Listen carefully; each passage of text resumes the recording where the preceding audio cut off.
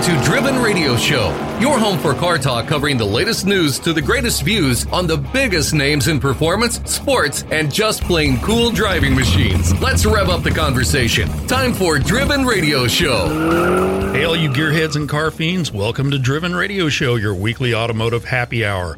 I am Brad Hatfield, here with my co-host and engineer extraordinaire, Mr. Mark Groves. That's me. We are coming to you from Driven Radio Studios, where, by God, the snow's all gone, the sun's out.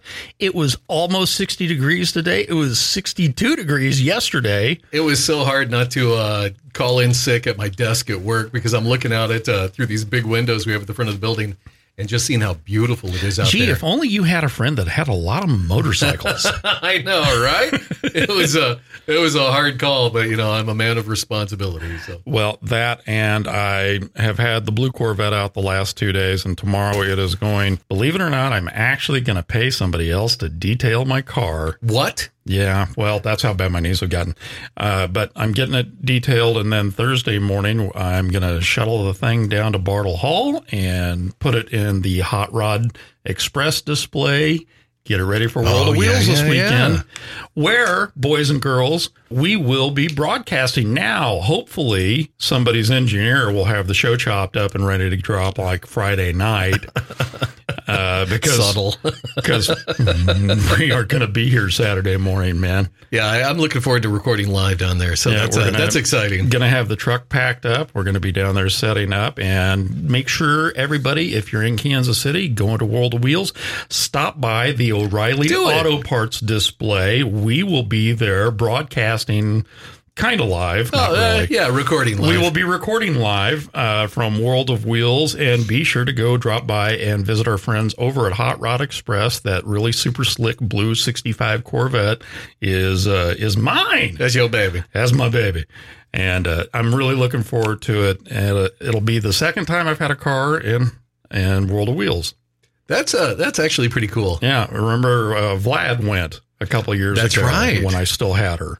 Yeah. Had it parked nose to nose with our good friend Brian Boyd and his white Impala convertible. Brian will be down there again this year. And probably some familiar faces and a lot of new ones. Looking forward to the show this year. Absolutely. Tonight, we are embarking on the first of two interviews with people from Revs Institute, which is certainly significant enough to be worthy of multiple shows. We will have Lauren Goodman on next week, but our special guest this week is Scott George, Executive Vice President of CH Motor Cars and Curator of Collections for Revs Institute. Scott is a member of the National Advisory Board for the Automotive Restoration Program at McPherson College, my alma mater. Dun, dun, dun. And on the Rolex Monterey Motorsports Reunion Advisory Council. He's a member of the Collections Committee for IMS Museum and a judge at multiple concours d'elegance, including the Pebble Beach Concours. Scott, welcome to Driven Radio. Well, thank you so much, Brett. Scott, for those who are unfamiliar, what is Revs Institute and what makes it so different from other car museums? Well, Revs Institute, located down in Naples, Florida, it is a working institution, right? So we're sort of an institution that has, we are an institution that has a museum within it. So we have a major research library and archives. It's considered one of the largest of its kind. And we have a workshop and conservation, preservation area where we take care of all the cars and create sort of, best practices for maintenance and preservation and sort of conservation for our collections. And, when we're open to the public 3 days a week to try to have people come share, what it is we do with patrons. But we also do a lot more than just showcase the cars. And so we're always busy, and we do some educational programming and a variety of things. Started a recent program known as Revs Ed, where we're teaching hands-on lessons and training for a better understanding of how engines work, how cars work and function. So we're always busy either creating new programs or carrying on programs that sort of allow us to expand upon just walking through the museum experience, which is a great experience with our great volunteers and docents that we have on staff. But we like people to really know that we're a working institution with lots of things, irons in the fire. As curator of collections, what is it you do for Revs Institute, and how long have you been involved with them? Well, I've worked for Mr. Collier for over 35 years now, and so it's been a long time. And I'm the curator of collections, as you mentioned earlier. But my role is really is sort of as a vice president role is to help oversee some of the operations side of things, but also in the workshop, some of the guest services side of things, all of our events that we do outside of house and inside of house. And directly involved with some of the acquisitions for the library and archives, as well as the auto collection, and overseeing the restorations that we do either in house or that we work with some of the best restorers around the country and abroad in helping us with some of our automobiles. So I'm overseeing sort of all those areas and their day to day and helping see things carry on and get done. Who is Miles Collier, and what is the significance of his contribution and his collection? Mr. Collier, Miles, is the founder of Revs Institute, but he was his family has a history in sort of the birth of sports car racing in the United States. It goes way back into the 1920s and 30s. His father and uncles were good friends with Briggs Cunningham, who was a pioneer in U.S. sports car racing and building cars of his own brand and make to go compete with the best that Europe has to offer. So the family history is in automobiles has been around for a very, very long time.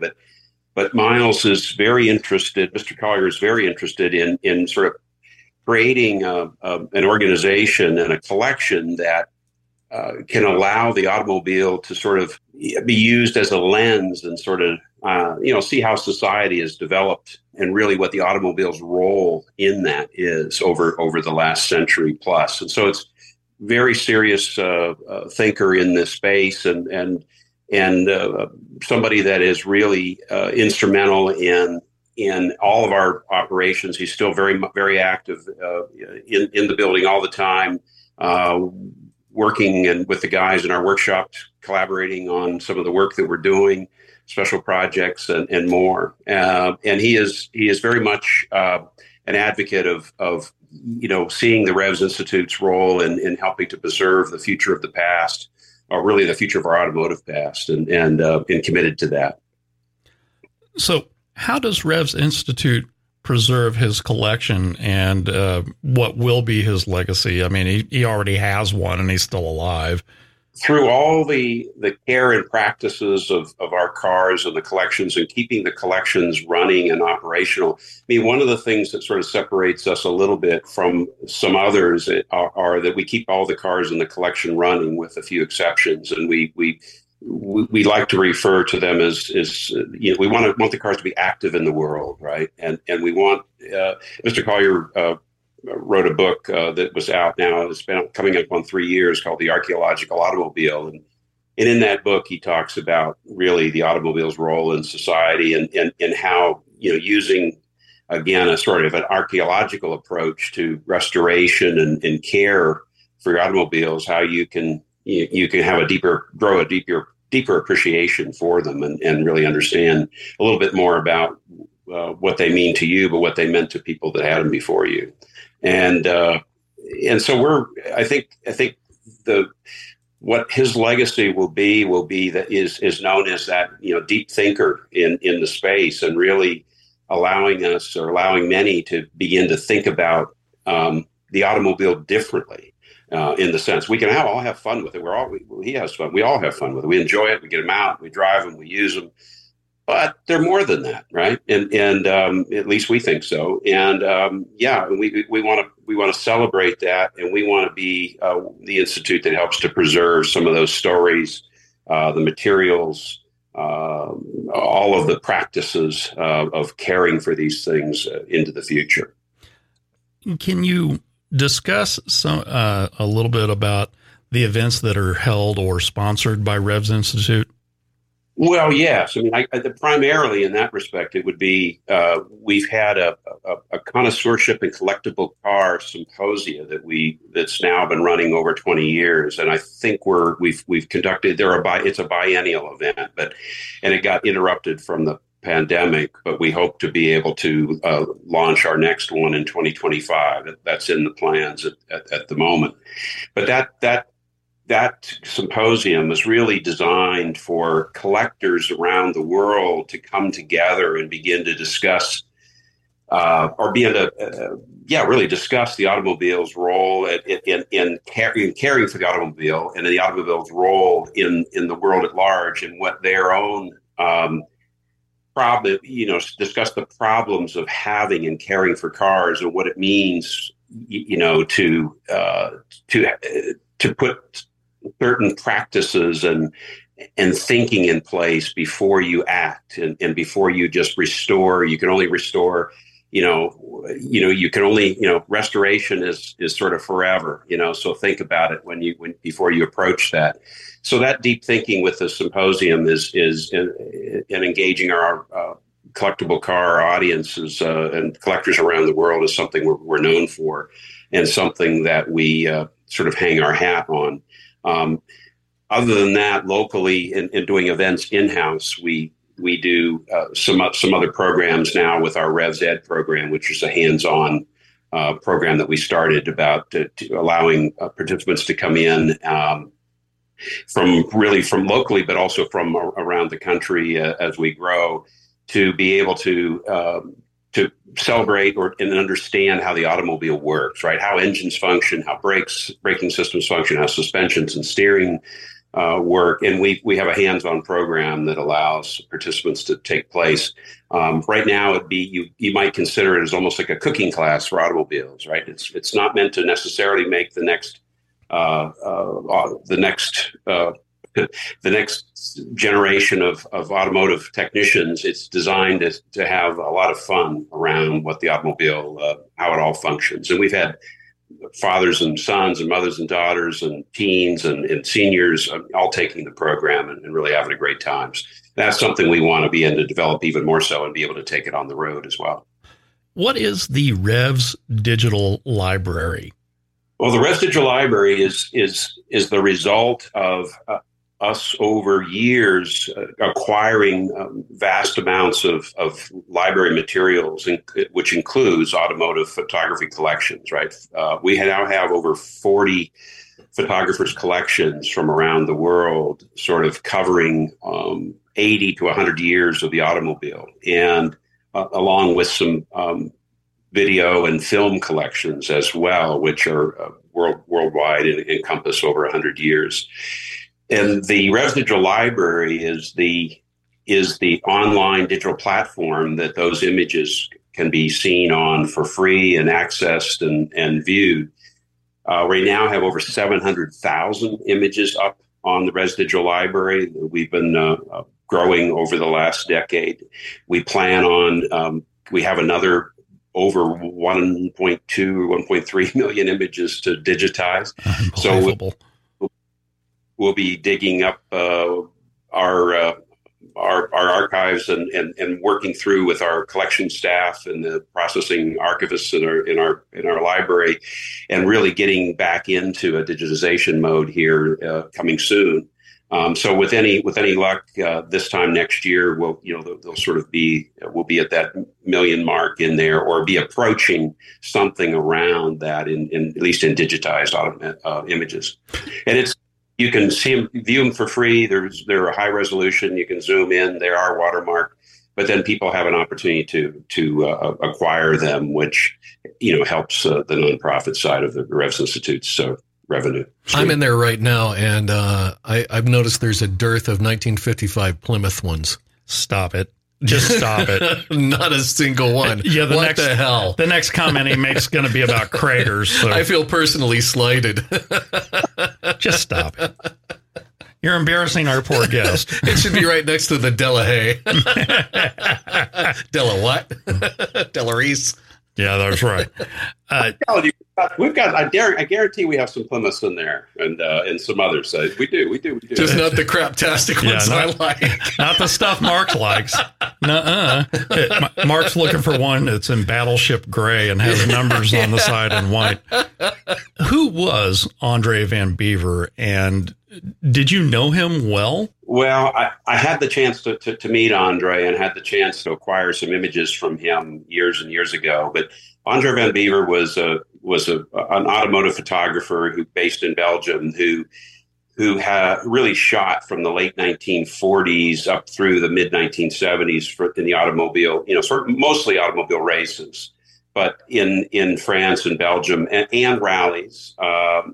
And it through the mountains and things of that nature. And we had a couple of cars in our collection that had been run in early races in those periods. And I met him through a mutual friend, really through John Lamb, who used to be with Road and Track magazine years and years ago.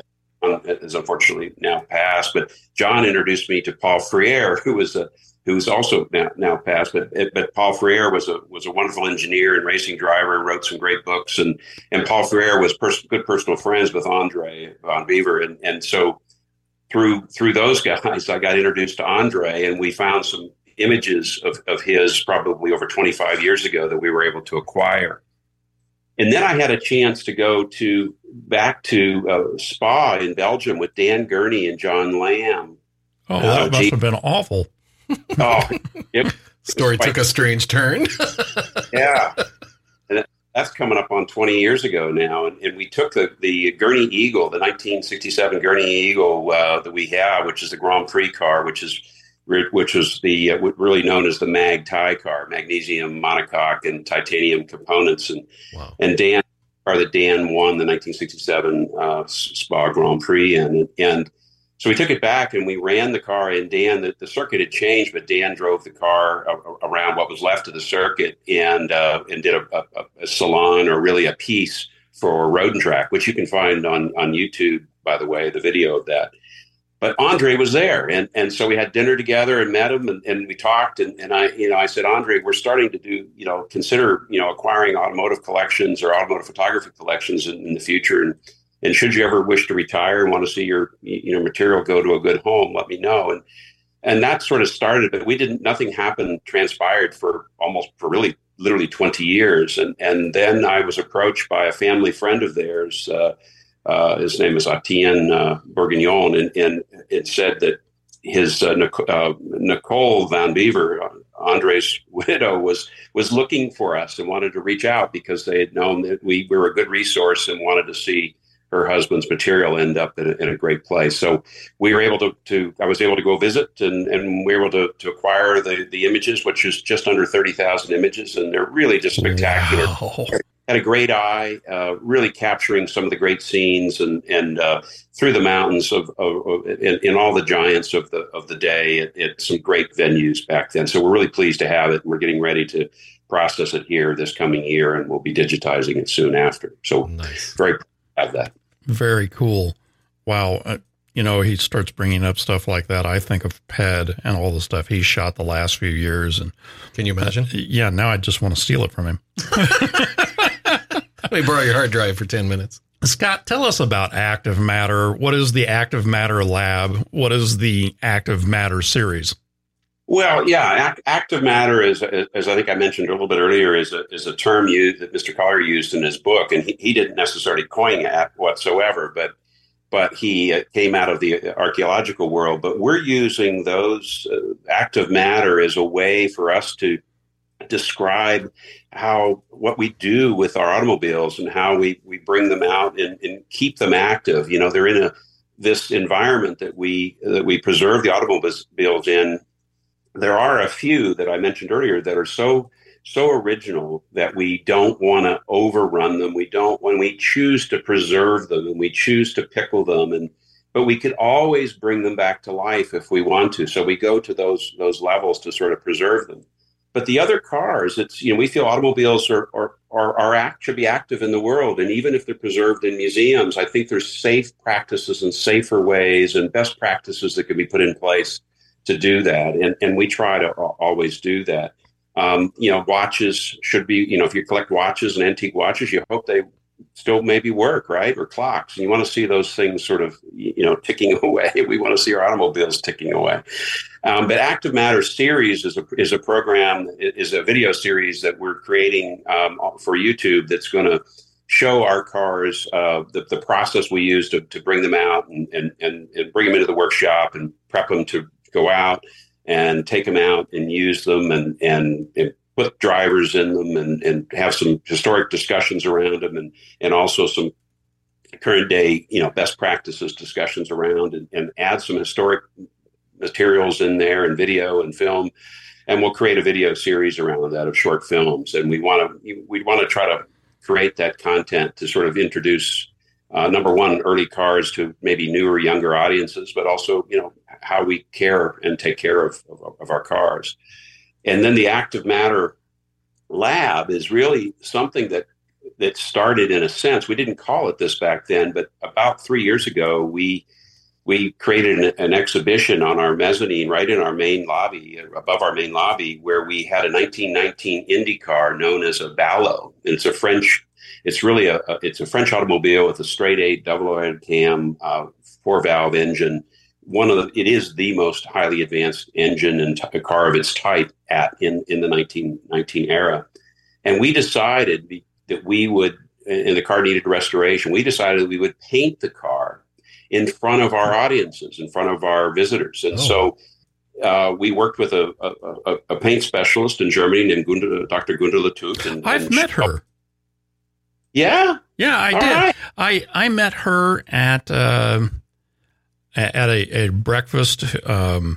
At a German disco. No, a couple whose name I may not mention, but they are big patrons of McPherson College.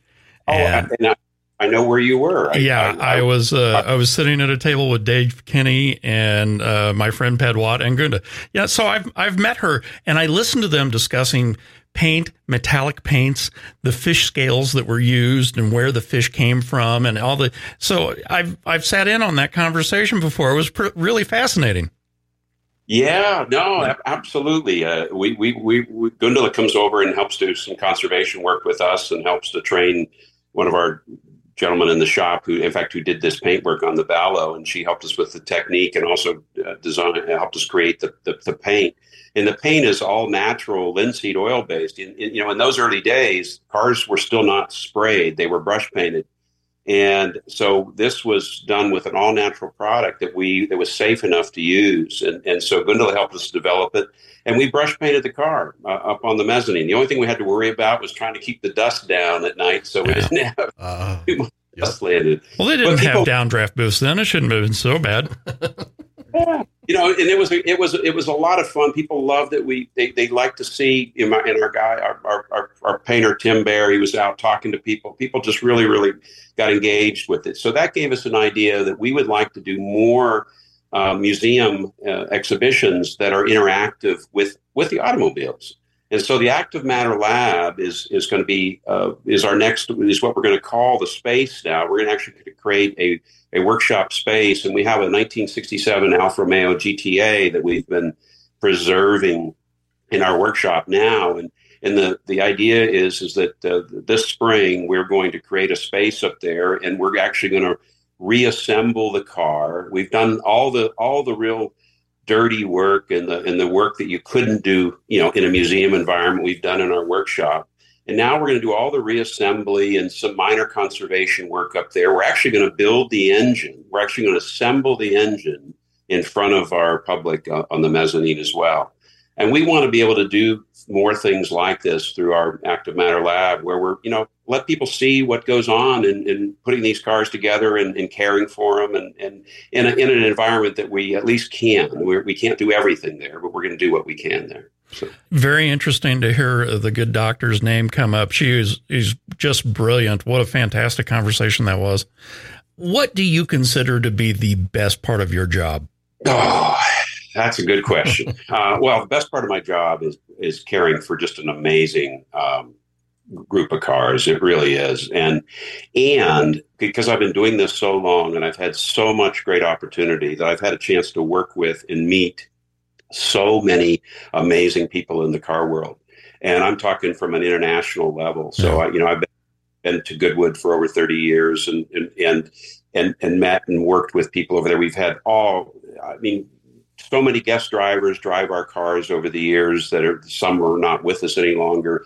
That I've been just so fortunate. I pinch myself for all the people that I've had a chance to engage with and work with. So it's really that the car space to me, I say this all the time, the car world, I'm only in the car world primarily, so that's all I know. But the car world gives us so many opportunities to engage with people, and everybody, that collaborative space, and there's this camaraderie and this engagement that you have that the automobile sort of allows us to sort of whether even when you have language differences. You have 4 decades of age differences. It doesn't matter. You're a car guy. You're a car guy. You speak cars. You speak cars, and I love that. And so that's the favorite part of my job are all those opportunities I've had and still get to have in caring for the collections and in traveling with the cars and getting a chance to engage with great people. I do have a curiosity when, Scott, when you talk about caring for the vehicles and you've got these set up and they sit in the museum for quite a bit of time, what is it that you do to prep them for that? When you've got, cylinders that are one-offs, you don't want those pistons to rust or change shape at all. How do you take care of them and keep them from locking up? Well, we have a checklist of things that we do when we activate cars and we sort of deactivate. We sort of have a pre-event checklist and a post-event checklist. And that post-event side, which is really what you're talking about, when we're done running something, the cylinders get fogged with oil like you do in a marine engine. And often when you boats and stuff, you all fog the cylinders with oil. We pump the fuel out. We use special classic gasoline that allows a 2-year shelf life for even things that's left in lines and in the carburetors. It usually isn't a problem. We have a whole process that we go through just to make sure that when the car gets put away, number one, when it's come out and run, it's run long enough and hot enough that any moisture is sort of burnt out of engines, gearboxes, and rear ends, and so forth.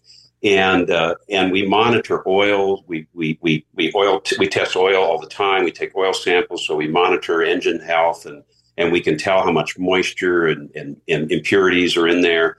So we have a whole practice, and we're always learning. We're always trying. We do the same thing with coolant. Checking our nitrates and pH and working with different preservatives and testing things, what works for us and not works for us. Some engines we do keep dry. Some we use water-soluble oil and then dry them out, and we're able to reactivate them without hurting the water pumps and seals. And so we're always experimenting and trying, but we take pride in that work, and our guys do in making sure that you bring something out after a slumber, and within a day and a half, fire it back up and have very little troubles. It makes you feel pretty good. It makes you feel like, especially after doing it now for over 30 odd years, that you're doing something right. Do you keep it like a humidor in there? Is there specific humidity levels, et cetera, within the museum itself? Yes, absolutely. Yeah. The museum environment is typically right around, it's 56, 58% humidity, and we're right around 72 degrees year round. And some of the wooden cars that have wood, we actually have some water trays and things that we place closer to them so that the humidity under and around those cars will be closer to 60%, which wood tends to like. But you really don't want much over 60% humidity around anything else. I mean, leather needs some humidity, wood needs some humidity, but the rest of the car doesn't like it. So you're trying to find this happy balance and air movement, keeping air moving around. We have good air. We're of course in Naples, Florida, so we're air conditioned, but we have a positive exchange of air. We have a pressurized building where we're bringing in fresh filtered air and constantly changing that airstream and keeping air flowing around. And so far, I mean, we're always learning. We're always trying to improve. But so far I think we're doing pretty well, and we're always looking for that next best practice that we can sort of improve or update. I was really hoping that you said you kept all the cars exercised by taking a different one home every night. My garage is 58 degrees. And, 72 degrees. I hired the neighbor kid down the street to wash them. I used to live a few miles from the museum, and I used to do that on a few occasions when I had a nice, empty, safe, secure garage space. And now my home garage space is full of my own stuff, so I don't want to park anything outside of it. Yeah, but we do drive our cars. We love to use them. We want to use them safely. All the cars get exercised around Naples, so all the road cars right now, this is our time of year. Anything that's legal for the road is out being driven around town. We bring them out, we use them, we exercise them. The race cars have to go to the racetracks, but all the road cars, we're out and using them. We're driving them. I want to know what it's like. Have you had a chance to get behind the wheel of that 37 Delahaye? Yes, I have. That is a rolling work of art. What is it like driving that with the top down? Well, he had them put cup holders in it. And a Kreger stereo. What is it? Pioneer. Yeah, no, there's no any cups in that car. I'll tell you what, that car is an amazing machine. The car it's the Delahaye chassis that it was made on. It was a racing chassis. It's not as sophisticated by any means as some of the other Alfa Romeos and other cars of that that 1930s era, the Alfa 8Cs and so forth. But yeah, it's a great chassis, a strong, torquey engine, but it is really about the beauty of the car. I mean, the interior, when you're driving along, the Hermé, so it's got Hermé, French leather and Paris leather and it wrapped steering wheel and leather, hand sewn leather horn button and leather dash and leather interior. That's all Hermé Paris leather, and it's just beautifully done. And you just have to. You put yourself back in time when you drive a car like that and imagine what it was like, cruising around Paris in 1938 after buying your brand new, Delahaye, Fagoni and Ferlaschi Delahaye. That's one of the things I like about old vehicles in general, especially. I'm usually drawn more, I can appreciate a really souped up vehicle at a resto mod. I can love them. But the ones I'm really from my heart drawn to are the ones that are as close as possible to when they came out. Because getting behind the wheel, you go back in time and you're like, oh my God, this is what, great G-Pa really tooled around town and felt proud of being and was able to wear his hat inside. I love the experience of driving a car as close to original as it is, except for the brakes in Brett's Corvette. Yeah, well, I got a 60 Corvette that's got four-wheel drums in it, and a panic stop in that is eye-opening. Yeah. We describe that as with those kind of the cars and earlier drum brakes. Typically, you plan your stops and you better be thinking ahead. Yeah, well, people who've listened to the show for a while have heard me talk about that car, and I've owned it since I was 18. I'm 54 now, so I've had it for a long time. And every now and then you'll have to get on the brakes really hard, and it will change your thoughts on religion. The wonderful world of clinch. Hey, you brought up having a full garage at home. What are some of the cool cars you've got in your personal stable? Well, it's not that big of a garage. It's a 3-car, but it's got I've got a 73 914 that was it's a 2-liter car that started life. It was my father's car, and my father passed away early, and so I've had it for over 30 years, and I drove it a few times, but I've been so busy with my sort of career at the museum and the collections that I haven't really spent much time on my own cars until recently. So I started to do a restoration on it during the pandemic, and so now it's partially restored in my garage. It's painted with the wiring harness now partially installed.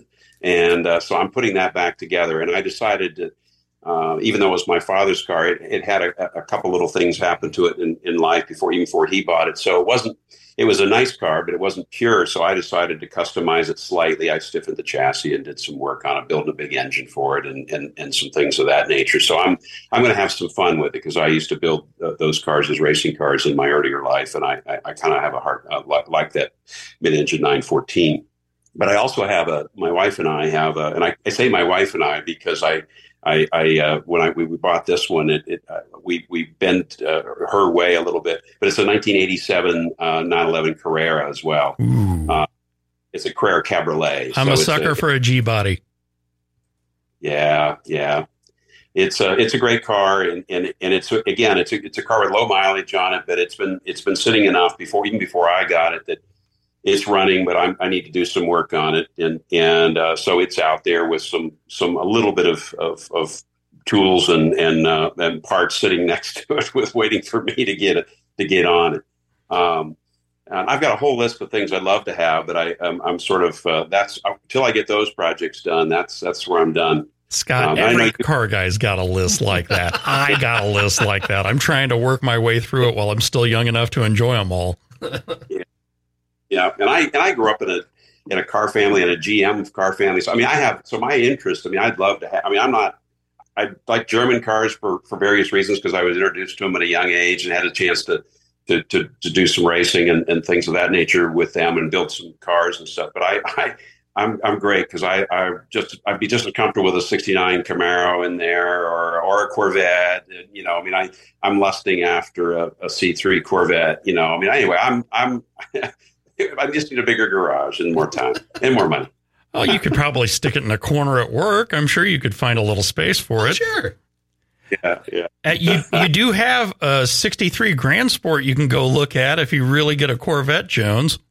Yeah, that's exactly right. That's a pretty special car. In fact, it's on loan to the Peterson Museum right now. We've been missing it. We're anxious to have it back. It's going to be there through July because they're doing a special tribute to the Corvette 70th out there, and it's on display along with a couple of Porsches of ours, a 907 and a 356 that was out there for the 75th anniversary of Porsche. I understand you've done a bit of rallying also. I'm kind of curious what events you've participated in and what you were driving, and is there anything you haven't done you'd like to? Well, I've been very fortunate. I said earlier to have a chance to do a lot of traveling with the collection cars, and I have been on a lot of rallies and tours and things of that nature. Some of the times in the early days, just as a support crew, right? So you're taking a car out and you're driving it for the first time, and you're taking on a 1,000-mile run, and so who's going to be the guy that's going to help you fix it? Well, I did that in the early days, and then I got invited and opportunities to drive and ride and participate. So I have had opportunities to be in the Colorado Grand with cars like the Cunningham, the Le Mans Cunninghams. I've driven the C4R Cunningham and a C5R Cunningham in the Colorado Grand. I've driven the Cadillac Le Monstre in the Colorado Grand. I've driven them also some cars in the California Mille like that. We've driven Alfa Romeos, Type 55 Bugattis in the California Mille. I've driven Alpha 8Cs in Rich and Gene Taylor's Texas Rally, and we've driven again a Ferrari 400 Super America in the Texas Rally and the Rich Taylor and Gene Taylor run. So I've had it can kind of go on and on. I've driven a Hispano Suiza Kellner-bodied H6C in a Hispano tour that was just magical. But that's a 1920, mid 1920s era car, 26, 27. But when you get in a car like that, that's beyond my era, right? It's not, I'm a 60s, 70s era kind of car guy, right? But it is. When you get in it after the first day and you begin to put yourself back in time it becomes magical. And so those moments are really special to me that I've had a chance to drive and experience such great cars. And I could go on, but I don't want to, but it's been great. And we do that to, number one, to participate with like-minded individuals. We do that because we want to know, our car is active in the world, and we do that. We challenge ourselves to find ways, after a restoration, to take something out and run it for 1,000 miles. And what's wrong with it? What could we do better? What isn't working right? What isn't fixing? So that's, part of the thing. There would always be a tool bag along. And if we could tweak this and tweak that along the route and the car got better for it, that was why we were there to do it. We were trying to make things run and drive, make these cars run and drive as well as they did in the day. And that's what we strive to do still. All right, you've made it through. It's time for the final question. It's the one we ask everybody. What is the dumbest thing you've ever done in a car? Oh, well, here's one for you. So I'm young now. This is when I'm young. So I've got a 1977 Volkswagen Scirocco. I'm driving from, I've lived in Pennsylvania at the time, driving from Pittsburgh, Pennsylvania to see my grandparents on a frozen lake on the border of Pennsylvania and Ohio. It's in a blizzard. It's snowing. It's about 8 inches of snow on the road. And I'm all by myself on this big, long stretch of smooth, straight road out in the middle of nowhere between, in sort of western Pennsylvania. And I thought, I love doing handbrake turns in cars. I was always practicing handbrake turns and stuff. And I'm driving along here, and I thought, why don't I just pull on the handbrake and I'll just skid the tires. I'm not going to turn. I'm just going to go straight. I'm just going to let the tires skid behind me. Mm-hmm. Well, that didn't work. As soon as I pulled on the handbrake, I started going donuts and around and around. And all I remember is somebody in a pickup truck, a couple in a pickup truck, stopping about 100 feet or 200 feet down the road in front of me and just watching me spin. I didn't get off. I didn't fall off the road. And I kind of I finally stopped and I got my bearings and put it back in gear. And I kind of drove off. I didn't get stuck or nothing happened. But I thought to myself, what a dumb move. And then I did that little wave to them as I went by. And I said, I'm sorry, goodbye. Thank you so much. And I go to my grandparents' house and I was too young to drink, but I think I had a beer from my grandfather's fridge. But I made it. This is not politically correct to say or correct in any way to say. And certainly our parents would argue with us if we ever posited this to them. But kids who went out and did dumb stuff in snow and ice and slid around in parking lots and all of that crap and did a lot of it when they were young, as adults, we know how to handle the car when the car gets bent out of shape and it's sliding sideways. And you're cool. Everyone else in the car is screaming. But you're just turning into it and giving it a little gas and thinking, as long as I don't hit the curb or wind up in a ditch, I'm fine. I'll be okay. I'll just hang it out a little bit. And my old man would certainly like to have a word with me about all the dumb crap I did in cars and certainly the repair bills that went along with it. But as an adult, when things get slick, doesn't bug me. Doesn't bug me at all. Everybody else is just losing their mind and feels like home. Yeah, just don't pull on the emergency brake, huh? I may have been guilty of wearing out a parking brake or two in a Camaro. Yeah, the Rockford filing on top of ice is probably not the wisest choice. That's a great story. I did in that 55 Plymouth that I had. I did a stupid thing. I was on my way to church. So you said 16 and full of sin. And I stop on this stretch of ice before the church and I'm like, oh, this will be fun. Put it up into first. I just punched it a little bit and all of a sudden, and this is in the Ozarks. So one half is all trees and the other half is rock. And I'm like, I've just done the stupidest thing I've ever done. I've topped myself. God wanted you to make it to church. Jesus and I had a long talk that morning going, you know what? I appreciate you getting me straight again. Because I don't know what I would have told my dad. My dad listens to this show, and every now and then he gives me a look like, what the hell's wrong with you? For everything he caught me doing, there's 10 things I did he didn't know about. So, sorry, Dad. Yeah, I'm really sorry, Dad. We have been speaking with Scott George of Revs Institute. Please tell us, Scott, where we can find you and Revs Institute online and on social media. Sure. Yeah, you can reach us at revsinstitute.org for our main website. And that'll take you also to the Revs Digital Library, which is a separate website. Or you could just Google Revs Digital Library. It'll take you right there. We're on Facebook, Revs Institute on Facebook and YouTube. So we're putting more and more content out on Facebook, YouTube, and Instagram. as well under Revs Institute. And look for our media team. You'll be talking to Lauren soon, but the media team, and we're cranking out some more content, and that's our plan going forward. So look for the Active Matter series on YouTube coming soon. There's one up now called The Smiling Shark, if anybody wants to check it out. And for everyone who's listening, Revs Institute has a staggering treasure trove of information, of images, of everything. Be sure to check them out. Check them on YouTube. Look at Instagram. That's just fantastic stuff. You will not be disappointed. Scott, thank you so much for being with us. Yes, thank you so much, Mark and Brett. It was great to meet you both, and thanks for giving me the portion of your hour tonight. What a nice guy. And it sounds like, I've been meaning to get to Revs Institute for a long time, along with getting to Brumo's Porsche. I got some Florida stops to make, and now I have even more impetus to do so. Well, parts of while he was talking, I was looking at some of these cars, and yeah, even for I know, me and my and whole not really a European car kind of guy, holy cow, these are gorgeous. Yeah. This is insane. Yeah, let me drag you to the dark side. I mean, so many of them are race cars. You know you want it. But like there's a 65 Ferrari that I looked at, and I'm like, oh my God, just the whole, let's see what you're looking at here. The whole flavor of it.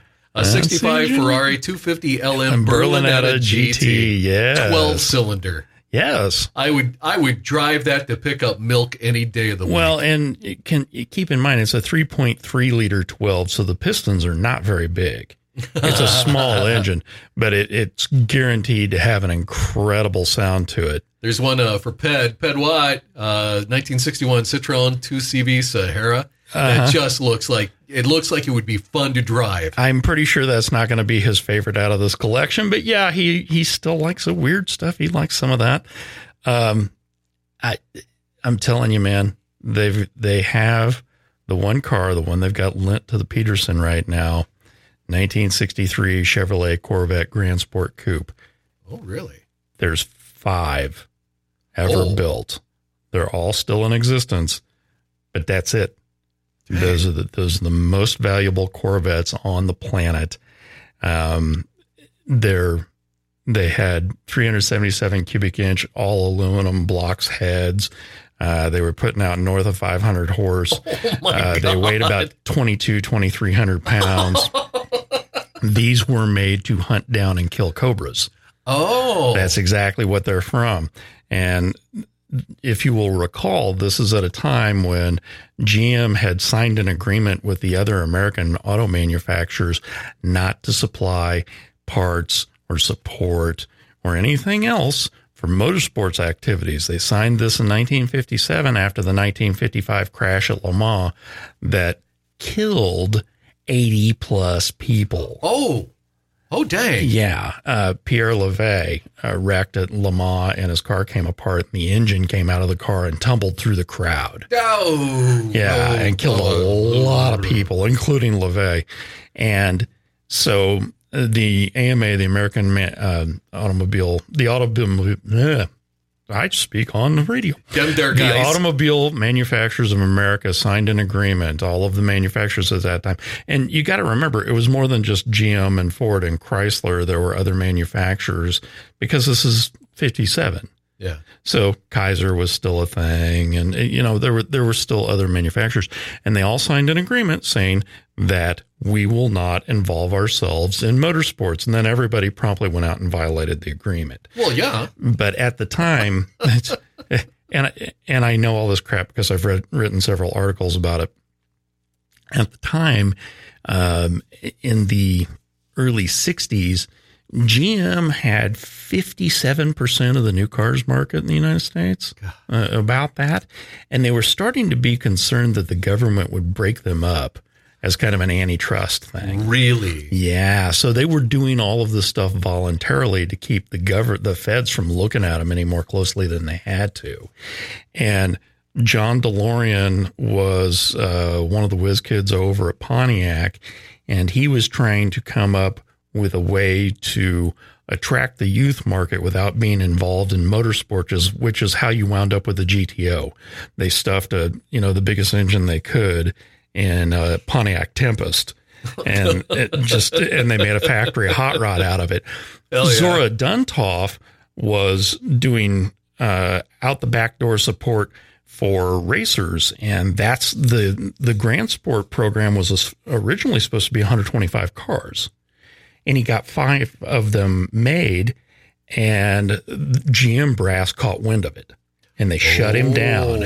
And I think the first race they competed in was Nassau Speed Weeks in the Bahamas, and coincidentally, all of the Corvette engineers took their vacations in Nassau the week Speed Week was going on. So how odd. Yeah, just, little things. You ever wonder where that colored Nassau blue came from on my Corvette? There you go. There it is. Anyway, only 5 Grand Sports were ever made, and a couple of them were turned into roadsters, speedsters, essentially. They cut the roof off, and you had the windshield and a hoop behind that was supposed to act as a roll bar, but the rest of the car was open. And one of those 5 Grand Sports belongs to Revs Institute, and they were worth millions of dollars.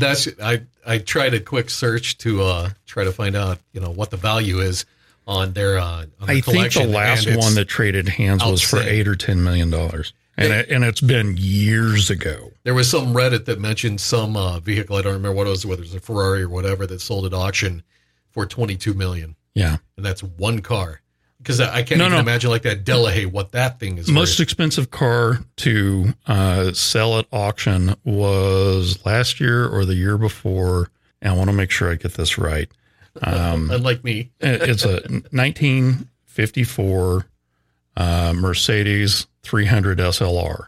And if you give me just a second, I'll tell you what that went for. I think it went for 120, 140. Oh my God. Something like that. It was the Uhlenhaut coupe, and it was sold by, I think it was a Mercedes museum. Yeah, it went for $143 million. Lord, I'm trying to imagine paying my State Farm insurance on that. That's the single most expensive car ever sold at auction, period. Wow. There's been several 1962 Ferrari 250 GT GTOs that have sold in the $40 million range, 48, like sold for 44, but 48 with the VIG. But this 55 Mercedes 300 SLR, the Uhlenhaut coupe, sold for $143 million. Wow. And that was just like a year and a half ago. So, yeah, most expensive car to ever trade at auction. Well, they've got those beautiful ones, and they've even got some ugly ones that really do interest me. No, they've got amazing cars in there, and some of the ugly stuff is going to be stuff that is completely purpose built. Well, yeah, there's a 50 Cadillac Series 61 Le Monstre. Yeah, Le Monstre, and that's the one that Scott was just talking about. That thing is so ugly. Yeah. And I kind of like it because it's so stupid. It really looks like, a Yugo's tough uncle. Yeah, but it served its purpose. It did what it was supposed to do. And the metal work on it is it's just pieces of metal screwed in. Yeah, well. And I think that's awesome. It looks like something my dad would have made with that crappy Craftsman set that he had. But 331 cubic inches, 160 horsepower at 3,800 RPM. And in 1950, that wasn't huge power, but it was not bad. And they took the thing out and they raced it. Race cars don't have to be pretty. Yeah, well, that is the bill. They have to work. They have to be purposeful. Some of them, you get into those 60s Ferraris and the 250 LM Berlinetta.